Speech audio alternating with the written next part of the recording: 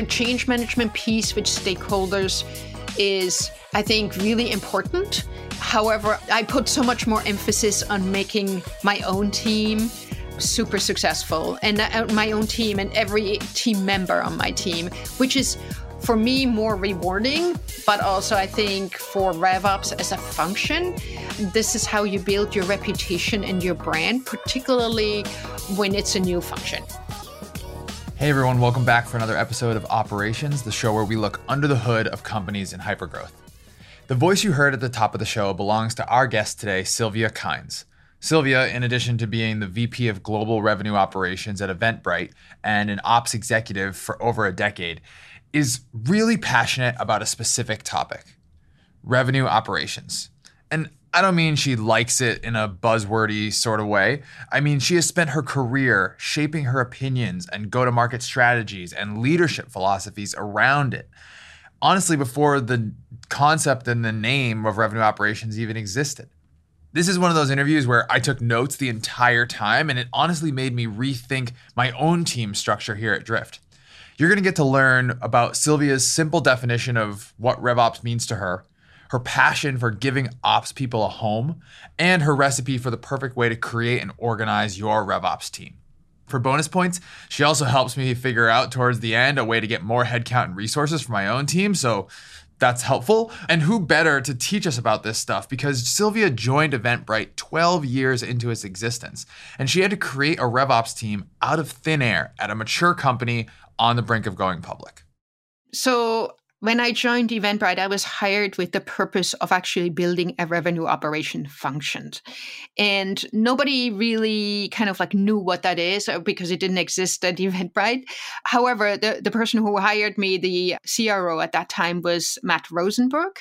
And so he said, look, I see all these discrepancies across my leader of marketing, sales, and customer experience. And I need to align them. And I need to make sure that the systems and the processes are aligned. Can you help with that? Oh, that's really your charter. And so that sounds kind of like a very tactical.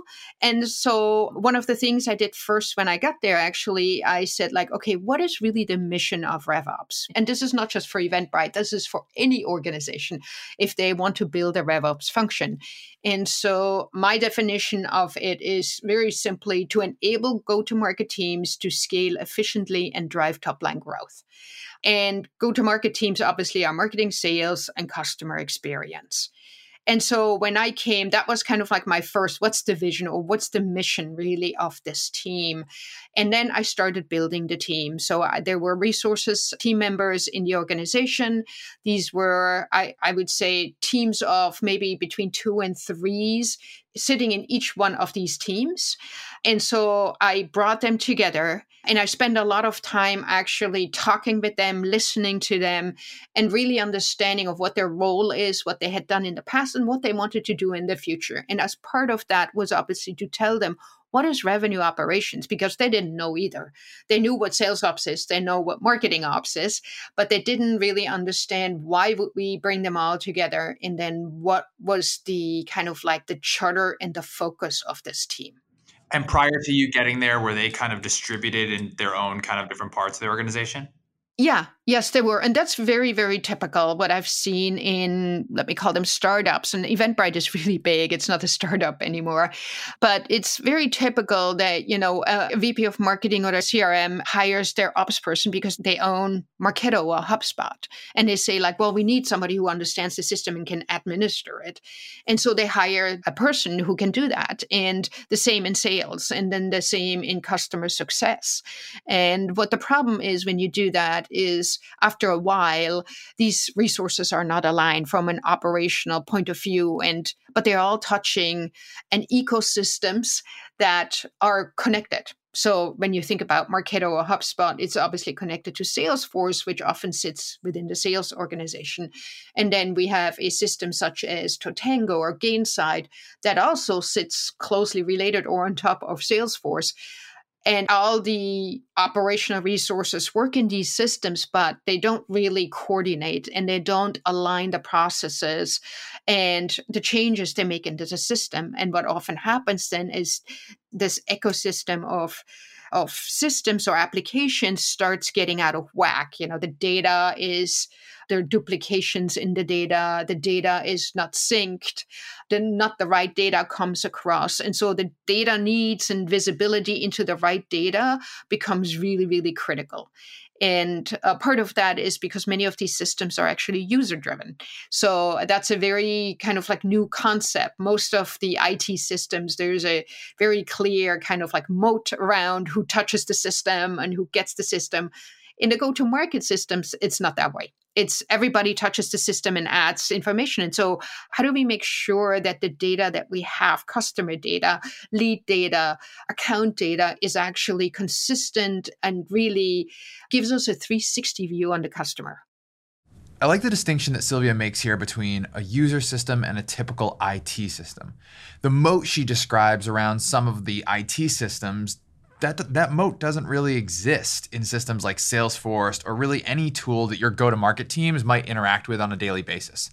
What they put in, or sometimes what they don't put in, lays the groundwork for what you can get out of that system. I also really like her simple definition of the RevOps function. RevOps' job to her is to, quote, enable go-to-market teams to scale efficiently and drive top-line growth. Now, we're going to talk about both halves of that definition throughout the episode, but when I heard her definition, my mind went straight to, RevOps is there to play this coordination role, so one hand always knows what the other is doing. But Sylvia really pushed me to expand my thinking. I think I would even go a step further. It's not a coordination. It's actually, and this is something that I'm trying to really push, it's really RevOps has a vision and becomes a true partner of the go-to-market teams. So it's not, I don't like to talk about a support function. Hey, we just make sure that the systems are aligned and the processes are fixed. Or it's really a RevOps leader should have a vision of what is the best impact that RevOps can have for top-line growth. And really, top-line growth is what all the go-to-market teams are focused on. So we're all aligned in the best case, but this vision needs to come also from RevOps. And, I look at RevOps as kind of like almost the right-hand side of a chief revenue officer or chief commercial officer, but it's the focus on making sure that that vision that the chief revenue officer has put in place gets actually executed on. And that's really the focus of, as you said, aligning all these teams and making sure they're focused.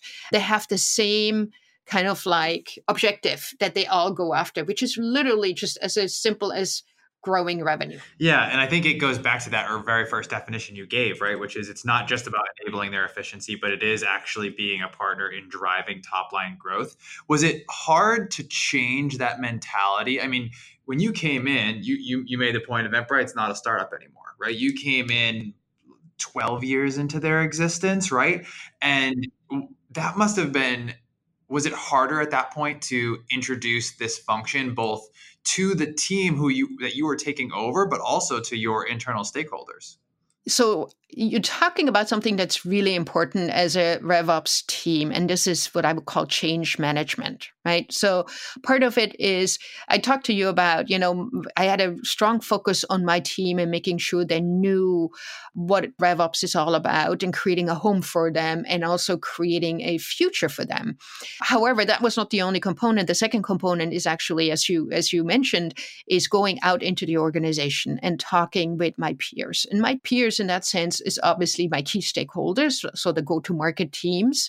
But there's so much more to RevOps because as soon as you start thinking in terms of, forecasting, finance, and FP&A has a very strong interest.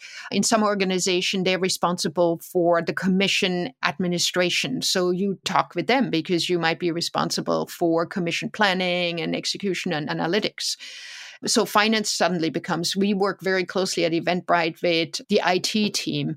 And then, of course, there's legal, there's security. So suddenly revenue operations is focused on servicing the go-to-market teams, but there is so many other touch points across the organization, and they all need to be aligned. They all need to understand what RevOps is. And I think that's the biggest challenge.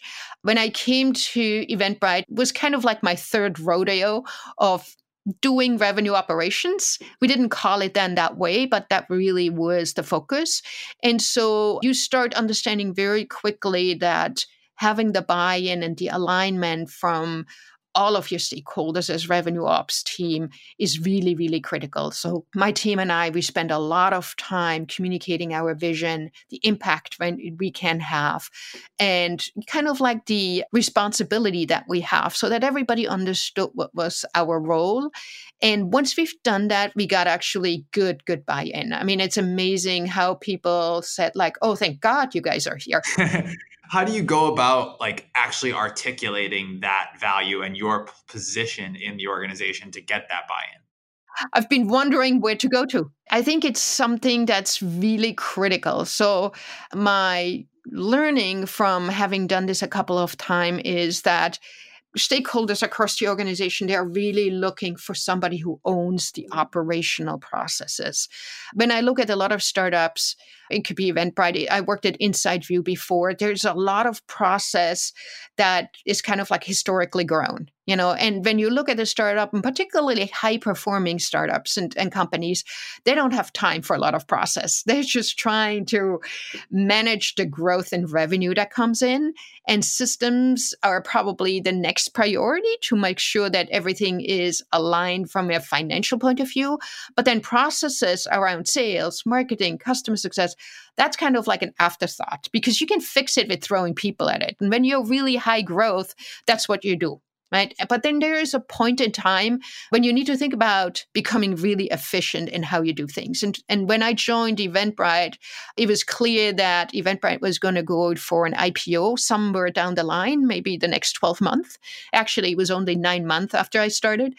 But it became very clear if we want to go through an IPO, we need to have a focus on processes. And that's where we started working very closely with finance, obviously, but also just buttoning up our own system. Then at the same time, we had GDPR happening in Europe or worldwide, I should say. And so there were a lot of external factors that drove an adoption within Eventbrite and an understanding how revenue operations would kind of like be the owner or could help with these changes that happened and that we needed to get in place before a certain deadline came around. Process that is historically grown.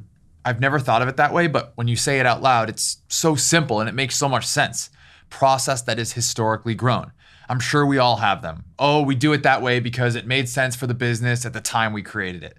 That day, that week, that month, it fit into our business. Sylvia and her team at Eventbrite basically went on a roadshow to first explain and then prove their value to the rest of the organization. And this wasn't a young, nimble organization either. Remember, Eventbrite was 12 years into its existence when Sylvia arrived.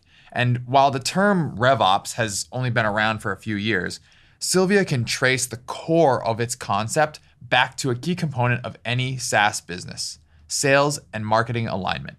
And she saw it grow from there. It really started with saying like, hey, there's a lot of companies where marketing and sales are not aligned. They have different goals.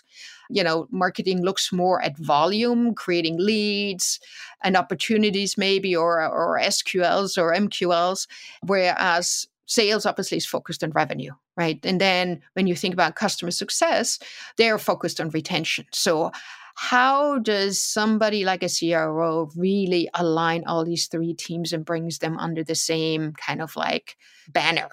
And that's where then the first idea around sales and marketing alignment came when I was at Inside View, and we worked on that mostly to provide visibility into the full pipeline and then really helping us to drive visibility and transparency into forecasting. So because really what operations in SaaS businesses is predictability. And that's really, really important, right? To say like, okay, where are we going to end up at the end of this month, at the end of the quarter, et cetera. And SaaS is a great business model actually to really be able to accomplish that. So it started there. And then I had the fortune to work with a really great customer success manager or director at that time. And he was very interested in making sure that his team had visibility into the customers. And we implemented Gainsight at that point. It was like really early on, and provided that visibility to the CRMs and said like, hey, as Gainsight build out its product, here is a cockpit, here are red flags, here are CTAs that you need to watch because it gives you an idea of what's going on with the customer. And then the big piece of that was bringing data in from like NPS data or usability data into the system and giving the CRM this visibility to say, hey, now you can actually reach out to your customer and you have great talking points. Or if you don't reach out to the customer, at least in your QBR, be aware that these might be areas that you should talk about. So we put that in place at Inside View. And then it came to full fruition, I think, as I said, about a year and a half ago, when Eventbrite hired me to bring all these go-to-market teams together. And that, I think, now I'm seeing more and more of the research company, like SiriusDecision, like Radios, talk about revenue operations and not just talking about it in the sense of SaaS businesses, but rolling it out to wider industry, not just high tech, but really any industry out there that sees the same problem that the SaaS business has seen like 3, 4, 5 years ago. Yeah, I think I even saw SiriusDecisions just came out last week with like their own research packet on like, here's how to do RevOps. And so it definitely reached that critical mass. I really liked what you said too about the forecasting and predictability of a business and then spreading that out, not just in the revenue side, but CS. I stole this line from your LinkedIn page and it said, your definition of RevOps, but then also at the end, it said all of this is based off of the transformation of data for better decision making. And I just think that kind of encapsulates perfectly everything that you just described to actually run the business. Ultimately for me right now, and this is my latest thinking, and please, this is not yet totally formulated, but I really believe for a lot of the technology companies and other companies too, data is a competitive advantage. And I know data sounds weird, but when you think about these companies, particularly companies such as Eventbrite or any other platform company, and we have a lot of very successful platform companies right now, they have a ton of data, right? And are we leveraging that data well to really understand our customers? And so I see revenue operations as at that point to translate, so to speak, the needs that our go-to-market teams see and the data that we have from our customers and that are mostly owned by, like, let's say, an engineering team or a data foundry or data scientists that sit somewhere else in the organization, and really be that neutral territory, almost like a Switzerland, that brings that need for the data from the go-to-market teams. And we bring that together and we have that conversation of what is the right data that you need? What would help the go-to-market teams to make better, faster decision? Because ultimately, again, it goes back to we want to drive top-line growth. We want to drive revenue growth. I think it's important to tease out a piece of what Sylvia is saying here. Nearly every single SaaS company will tout that they are a data-driven company. It's just a given. It's plastered all over a company's website, job pages. It's one thing, though, to have data available, which of course has to be your starting point. But if you go a level deeper, transforming that data into insights and leveraging data as a competitive advantage is a much more complex, more difficult skill set altogether. Which brings us to, I think, the thing that of all the topics we covered, the thing that Sylvia is the most passionate about within RevOps, the people. She talked me through their strange, unique skill set and which trait she looks for above all the rest in RevOps team members. It's actually the people who go into revenue operations, in my opinion, are the people who have this ability about being pretty technical, but then also being able to be super customer focused. And that's not an easy skill set to get. I mean, we talk a lot about this, but it's a really tough skill set. And if I could lay another kind of like skill set on top of that, really it's all about being very analytical and also being kind of like very open to this new world. So it's a really interesting species of people who get drawn into this field. And I think it's becoming more and more interesting for people who've been probably more focused on their skill set early on in their career. And suddenly they start thinking like, oh, there's a lot of opportunities in RevOps where I can still be very broad.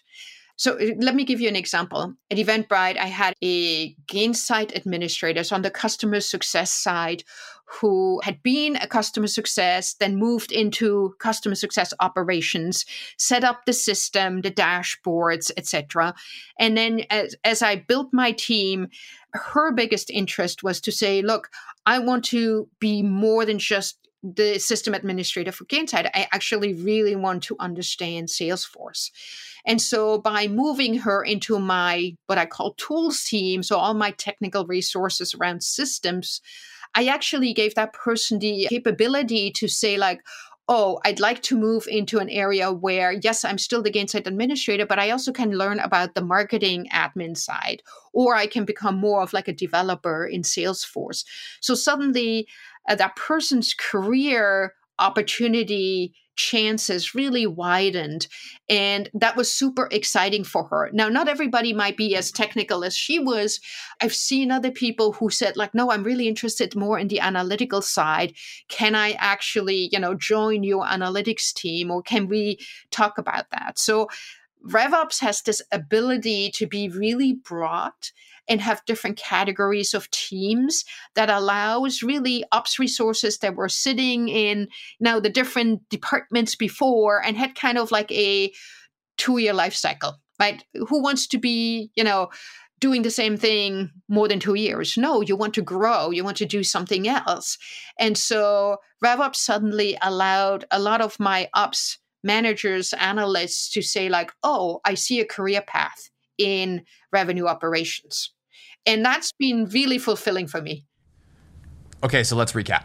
Sylvia's 4 boxes that she's looking to check in RevOps folks are that they are technical, analytical, customer focused, and most important of all to her, they are intellectually curious. With these traits in mind, I wanted to learn about how Sylvia had set up her team when she came into Eventbrite. Now, remember her definition: enable go-to-market teams to scale efficiently and drive top-line growth. To Sylvia, this work encompasses the entire customer journey, and it's that customer journey that most informed how she set up her team. The focus on the customer for an operations team becomes really, really critical. And the only way to really wrap your mind around that is you need to think in terms of their process, not how you built as an organization. So you can't think in terms of, oh, this is marketing, and oh, this is sales, and oh, this is customer success, and oh, this is customer support. No, you need to think in terms of how a customer interacts with you as a company. And that's not nowadays a linear process anymore. It's actually so many different touch points, almost concurrently or at different time points. And there might be gaps of time in between, or it could happen in a very rapid succession. So when you think about that, you think about process. And the go-to-market teams normally are not the best around process. That's why you have an ops team. And so as an ops team, you start thinking about, how do I organize my own team around the process, right? What's the customer experience? And so you start thinking very quickly around, you can't keep them in marketing ops, sales ops, customer experience ops. You have to actually flip that model upside down. And really, when I mean upside down, you start thinking more in the terms of there's going to be team members that are really focused on the systems that we manage and the data that flows through the systems. And we talked a little bit earlier about this. And so you need to align these systems, and they need to be one ecosystem. And so you build a team around the system. So these are technical resources such as, Marketo admins, Salesforce admins, developers, architects, and also Kainz site administrators. And there could be more. I mean, it depends how much you build out that system. So you put them all in a team, and I put them in a team that I call tools team. And maybe that's not just fair, because it's not just tools, there's actually systems around it. So that's one team, and they become a part of technical resources that give you really a lot of lever, because suddenly you align them to what I would call typical engineering product cycle. And so I aligned them to like a typical agile methodology that was very, very closely tied to how our own product engineers at Eventbrite operated. And when you do that, you have a really good rhythm of when you're releasing updates, keeping everybody informed about it, the communication, the change management piece, the enablement piece that is required to put this all in place. In order to do that, though, you need a team that sits between the technical team and your customers or the stakeholders. And that is what I call my business ops team. And really what they are program and project managers. And they're really what I call the glue across the organization. They are team members who really go and define requirements with our customers. They sit down and say like, okay, where are your pain points? What's not working? What do we have to change? And they write very clearly statements. And then they bring them back to our RevOps team, particularly the technical team, and review them and prioritize them, and then define kind of like milestones and technical requirements. Once they've done that, they go back out to our customers or stakeholders, and they have a conversation, negotiation, and in the prioritization, and not just what got on kind of like the roadmap, but also within the roadmap, what's the highest priority. And once you do that, you get into a rhythm that is really good for the technical team, the tools team, but also good for everybody across the organization, because they get now visibility what the RevOps team is working on. So the business ops people are, they're my favorite because it's probably my background in there, but it's really critical for me to say, like, if you have good business ops people, the RevOps team starts to become a really smooth engine, which is really the ultimate goal. But that's not the whole. Then there's my analytics team. And these are the people who are kind of like coming in once the system's in place. Once the processes are in place, projects are rolled out, they actually look with a very critical eye at what the performance is of the different teams. And they are the owner of kind of saying like, okay, are we all aligned when we measure how successful we are with the business? When you look at a large company such as Eventbrite, who is in many, many countries around the world and has many teams, actually sales and marketing teams in different geographies, you need to have a very standardized approach in managing them. Because the worst thing you can do is when each of these teams comes to you and says like, no, we're looking at the business in a different way. And these are the KPIs that we like to see. You have to standardize them. And that needs to be along the full funnel. So from anywhere from marketing all the way to retention.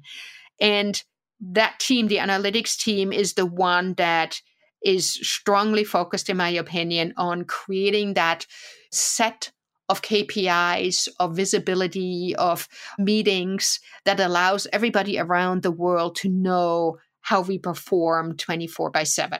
Now, what that team also needs to do, and this is really critical, is they can't do one-offs. I mean, and when I say one-offs, this is how most smaller companies still operate. They ask the analytics team, oh, can you run me a report so I know where I am because I have a board meeting, or I need to report out to my CRO.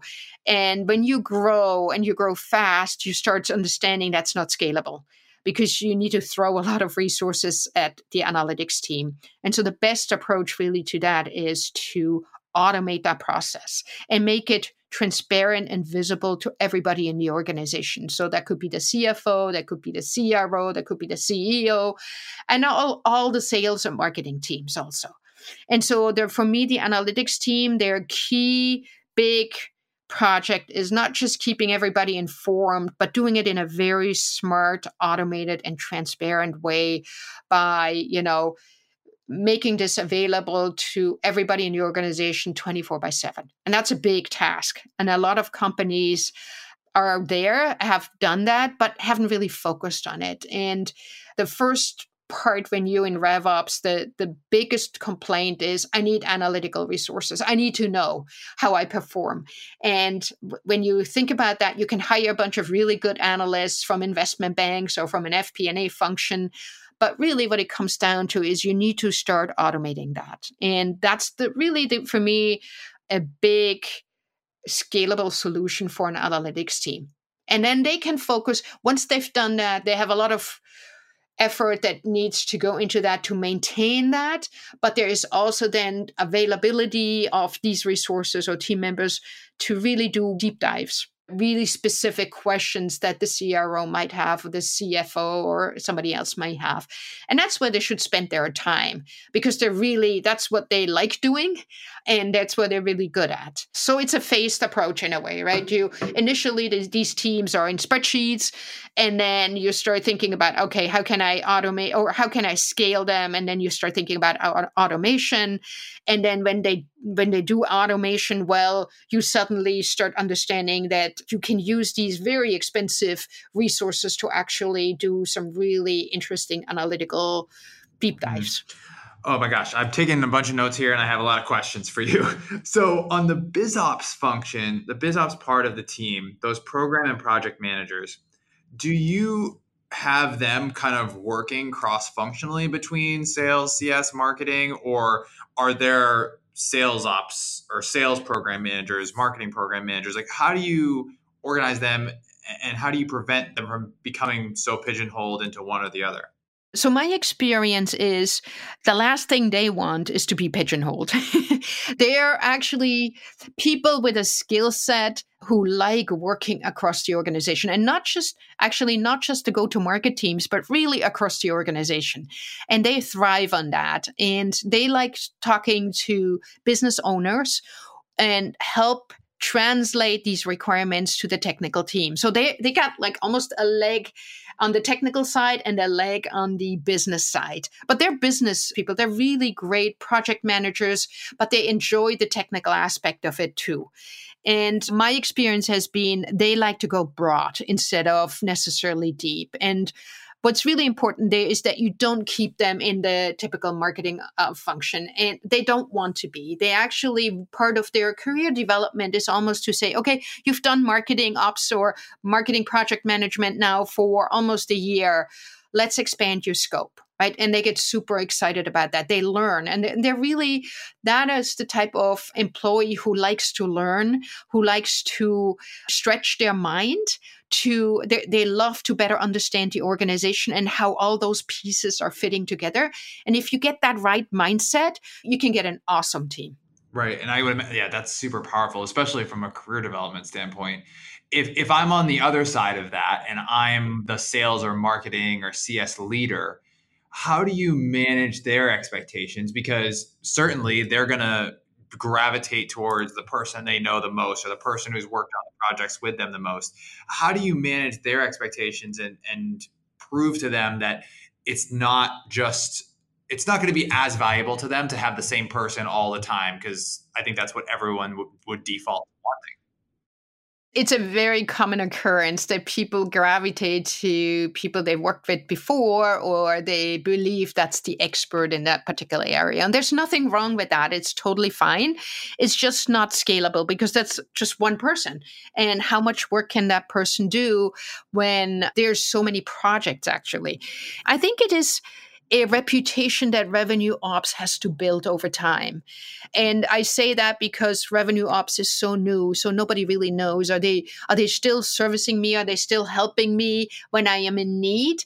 And you need to very clearly build that trust with your key stakeholders and say, look, yes, this person has always done marketing ops, but now we're actually helping this person grow, and she will become an advisor to this project, but somebody else will actually run it.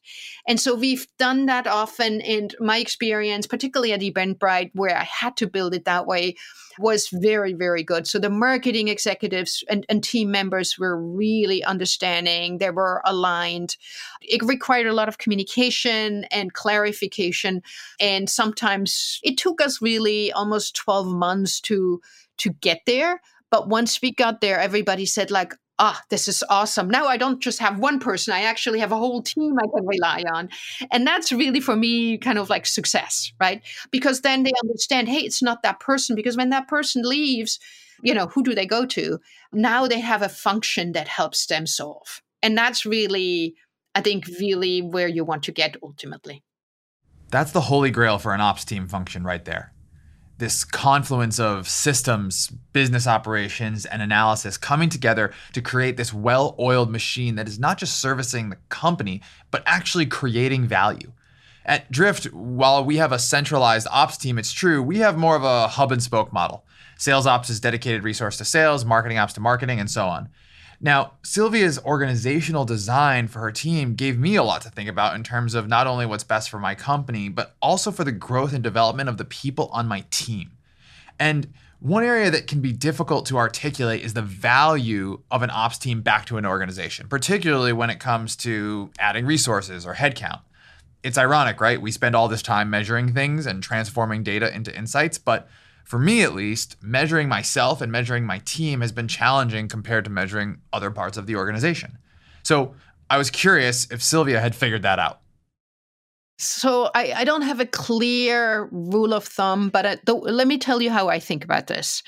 If you have a high growth company, right, could be startup, could be a little bit more developed already, and you are growing tremendously, you're adding sales reps, right? That's always the first sign. You're adding a lot of customer success managers, you're adding sales reps, maybe you're adding a lot of marketing people. But when your stakeholders, RevOps stakeholders, are growing tremendously, you know that the complexity of the processes and the systems will increase.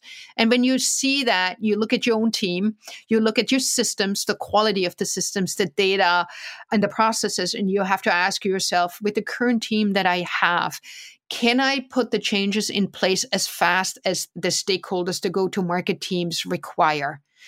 And when you look at that and you calculate that, you start realizing very quickly, either you can do it with your team that you have, or you need to make changes. And when you look at the team that you have, it depends how high performing that team is, right? So maybe if you inherited a team and you're early on and making sure that they're all performing really well, you may look at the team and say, like, there's some individuals that just may not be in the right role, or they might just not have the right skill set for operations.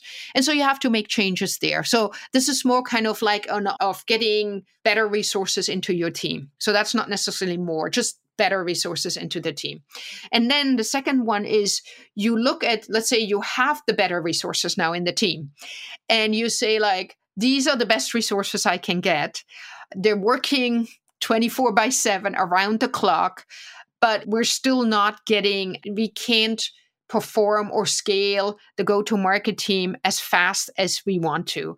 And that's where I come in and say, like, we really need the resources, additional resources to help us to get to that automation, to get to that transparency that we want to have. And often that is a negotiation with the CRO, it could be a negotiation with my peers, like heads of sales, marketing, customer success. And you really say, like, look, this is what I have. I want to run faster. I want to give you what you need tomorrow, but I'm limited. Okay, so then you have the negotiation.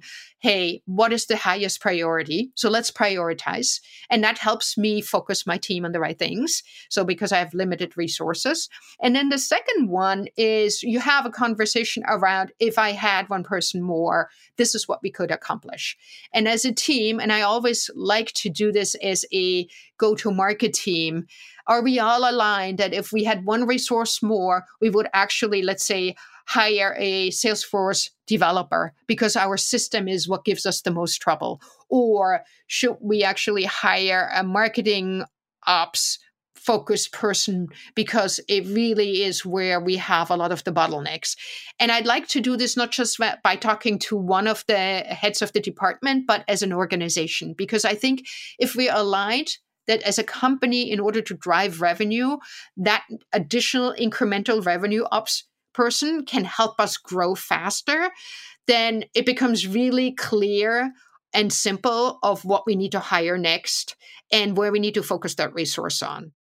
And are you trying to drive that back to actual revenue? Is that the data you're bringing to that negotiation with your CRO? It's sometimes not as easy, obviously, but if I can quantify it, and I think that's the job of revenue ops, we'll do as much as we can. And what I've seen, and particularly at Eventbrite, where we had this discussion, it was beautiful how the heads of the different departments, we all came together and said, yes, I'm going to give you a head count because this is so painful for me. I want you to fix it. And that is amazing. That is, change management and team culture and focus and alignment across the go-to-market teams. That is really amazing for me. That's kind of like what I aspire or would advise everybody to aspire wherever they build the revenue ops function.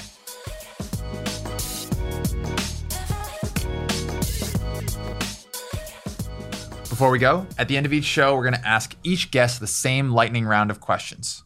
Ready? Here we go.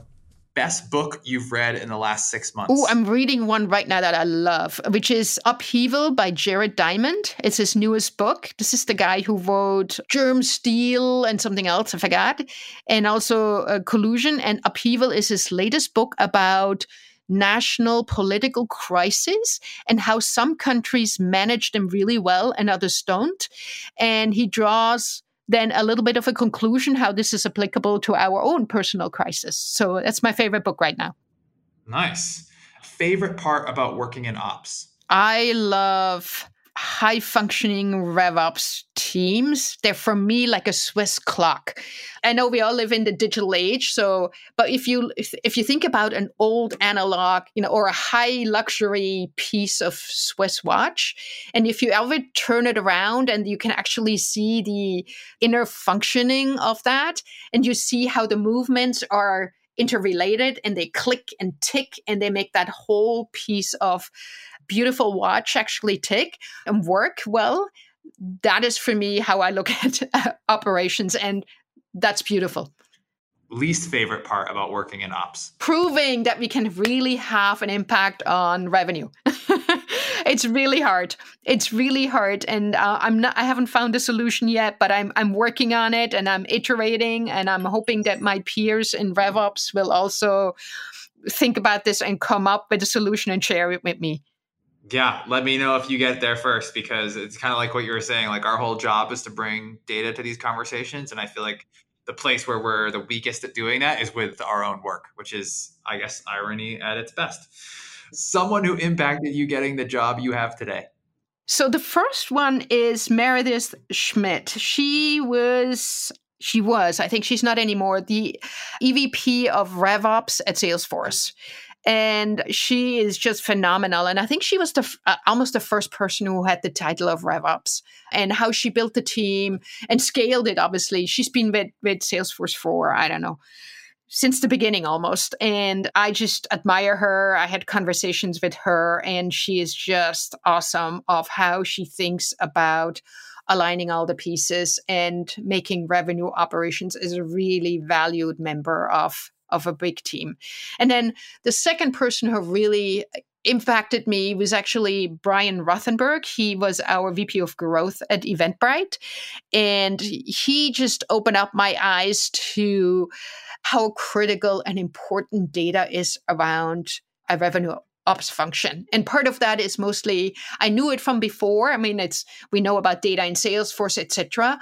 But he just brought me up to speed and explained to me what growth hacking is and how revenue ops can actually also help with that, and how it really drives visibility of this data that our go-to-market teams need.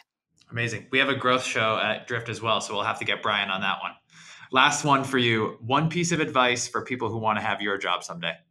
It took me very long to actually get into revenue ops and operations. So it was almost halfway through my career before I really figured it out. I think revenue ops is becoming such a hot topic and such a great opportunity. Maybe for the person who is early on in their career, give it a try. It's really broad. You don't have to be nailed down. It gives you a lot of opportunities. I would get into revenue ops if I were a recent grad or early on in my career.